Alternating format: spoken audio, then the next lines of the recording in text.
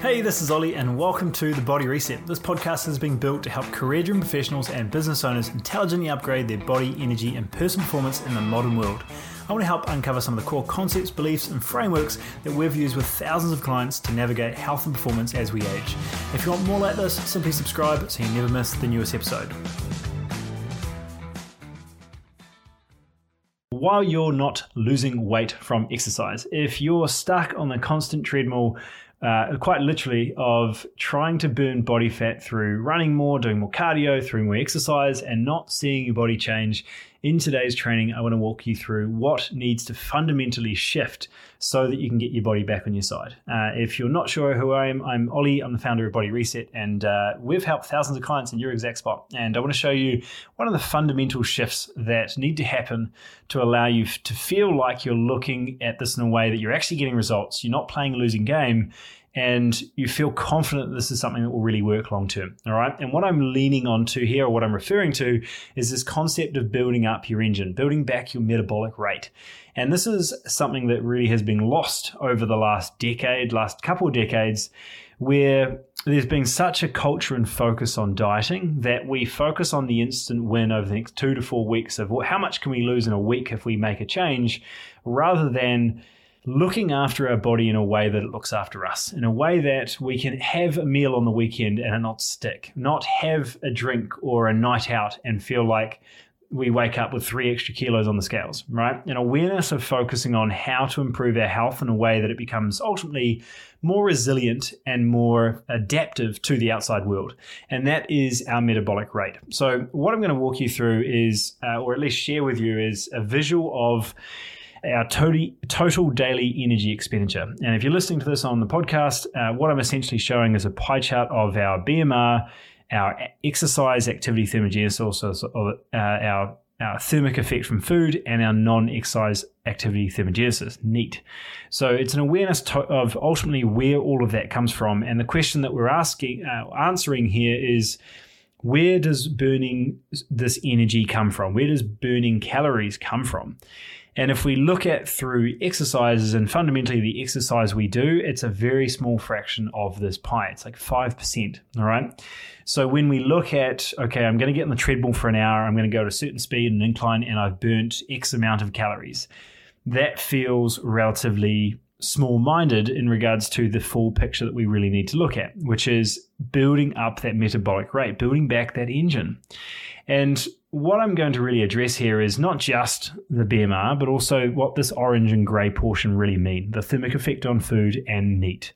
So there's 3 key areas I really want to address to allow you to realize that without even looking at traditional exercise in the sense of your circuit class or your cardio, your running, your cycling, etc., which I totally understand can be as much, if not more, for mental health, just a mental release, cardiovascular fitness, and all these other beautiful benefits.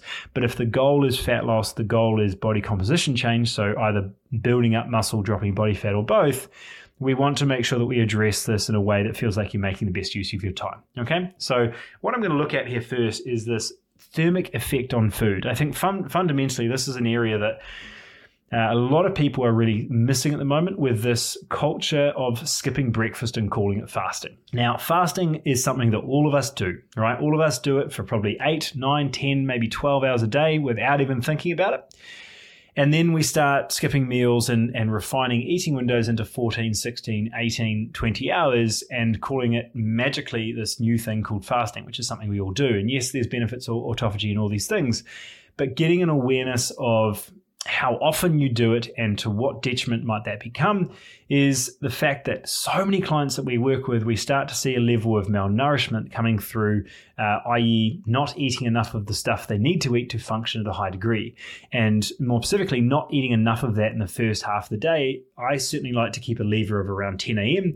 of getting that intake, a good amount of protein, good amount of micronutrients, good amount of veggies, maybe even some good fats to really fuel that body and make sure things are functioning throughout the day. And overall, we've seen that from observation to be a better method for a lot of clients if they're in their mid-40s and 50s, they're high functioning, they've got demands on their plate in regards to work projects and certain deadlines and just cognitive load throughout the day, where we still need to be able to function and have a high level of energy throughout the day. So an awareness of thermic effect of food and where I think that really benefits you from building that engine is that quite literally by increasing the frequency and timing of your meals, you can burn more body fat. And being able to improve the ratio of those foods, i.e. a little bit more protein and fats, maybe a little bit less of the refined carbs or processed food, is a really easy way to actually burn more calories from the food you're eating. I'm not talking about exercise. I'm talking about how much it actually takes energy-wise for you to burn and break down and digest food.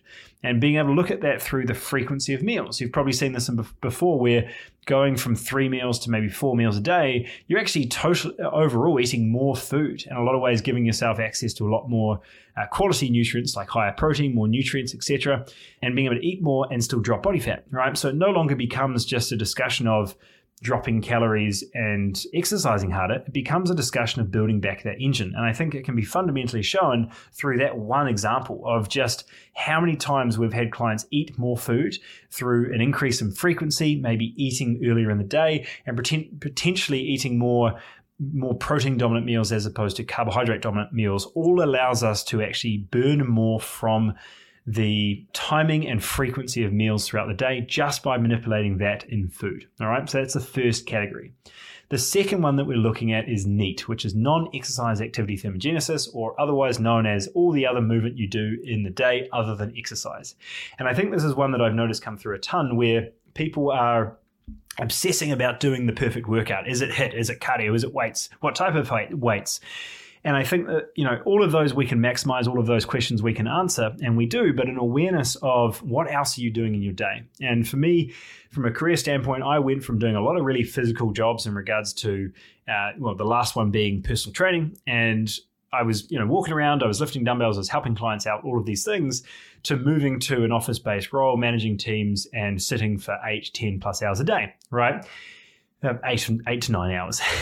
And how much of a difference that fundamentally changed my metabolism, because I was still getting a great workout in, but I wasn't getting the benefit of the extra 7 hours a day of moving throughout the day. What I was doing is sitting my bum and not getting that extra movement throughout the day. So it does have to be quite intentional. And it is a reason that has become a common focus in getting healthy is, do you take the stairs or the elevator? Do you walk between meetings? Do you get your steps in throughout the day? There's nothing magical about 10,000 steps per se, but it does give us a nice target of, are we moving enough in the day? Right? For me, fundamentally, anything over 7,000 is a good day, because it's so easy just to not move.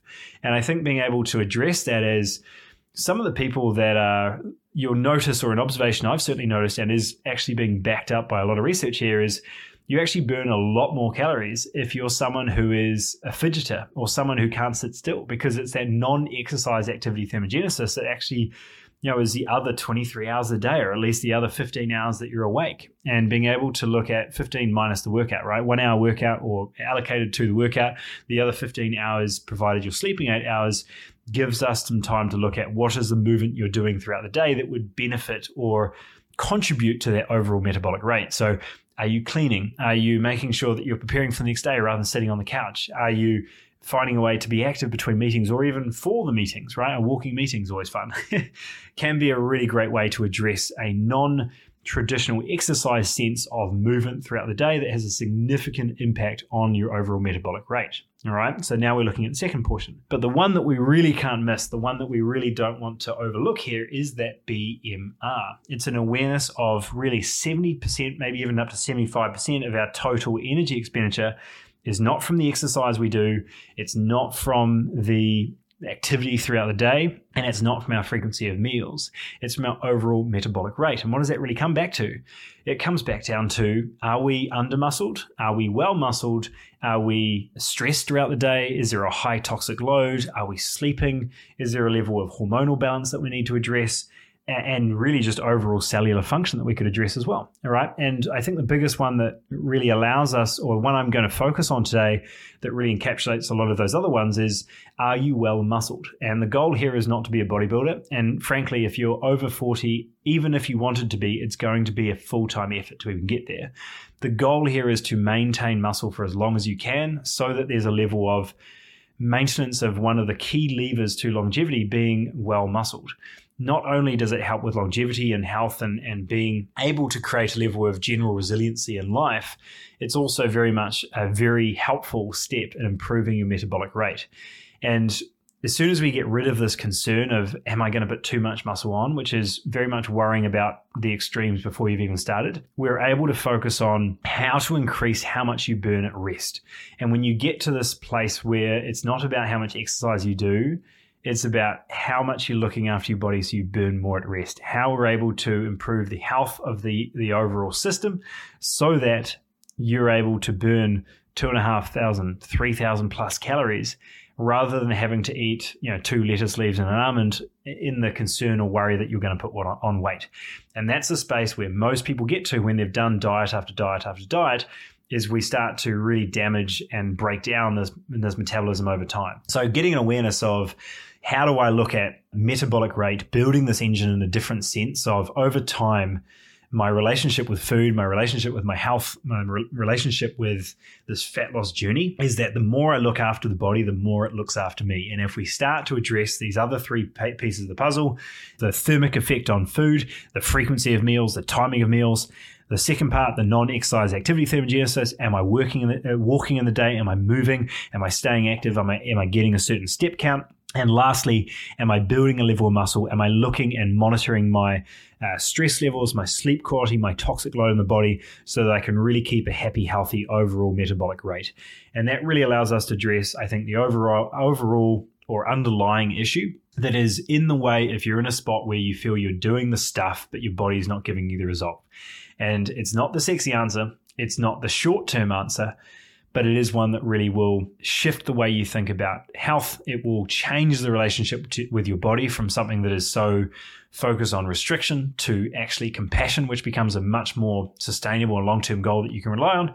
And I think a worthwhile activity when you start to focus on maximizing the process, not the outcome. You start to focus on how what you do every day makes you feel, how you show up, how energized your body feels overall. That's ultimately going to pay dividends to your overall metabolic rate and playing a much bigger game. And hopefully this has given a little bit of insight into the non-sexy stuff, which is sustainable health that many of you say that you want, yet very few attain, is the discussion of being well-muscled, healthy, and approaching health with a more compassionate lens, which is not restriction and trying to get results in 2 weeks, but rather focusing on the ability to build a strong, resilient, and healthy body. So I hope that was helpful.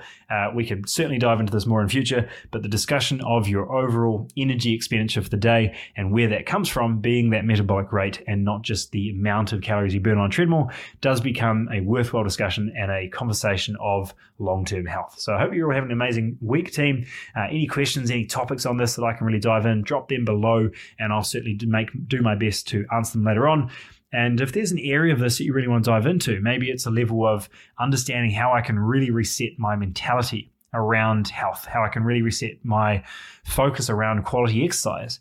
I'm going to drop a link below to our Master Reset training. It becomes a really lovely rethink about what these strategies and steps look like to build your body back. And if you want help to really create more of a personalized approach around going deeper under the hood to find out what key nutrient deficiencies are coming through, what hormonal disruptions, what habits we need to support to really get your body back on your side. That's what we do every single week, every single year, and we've helped thousands of clients get there with some pretty amazing results. So I'll drop that link below to the Master Reset so that you can go through if you haven't gone through that already. Really lovely place to start. I hope today was helpful, and I hope you have an amazing week. Talk soon. Bye.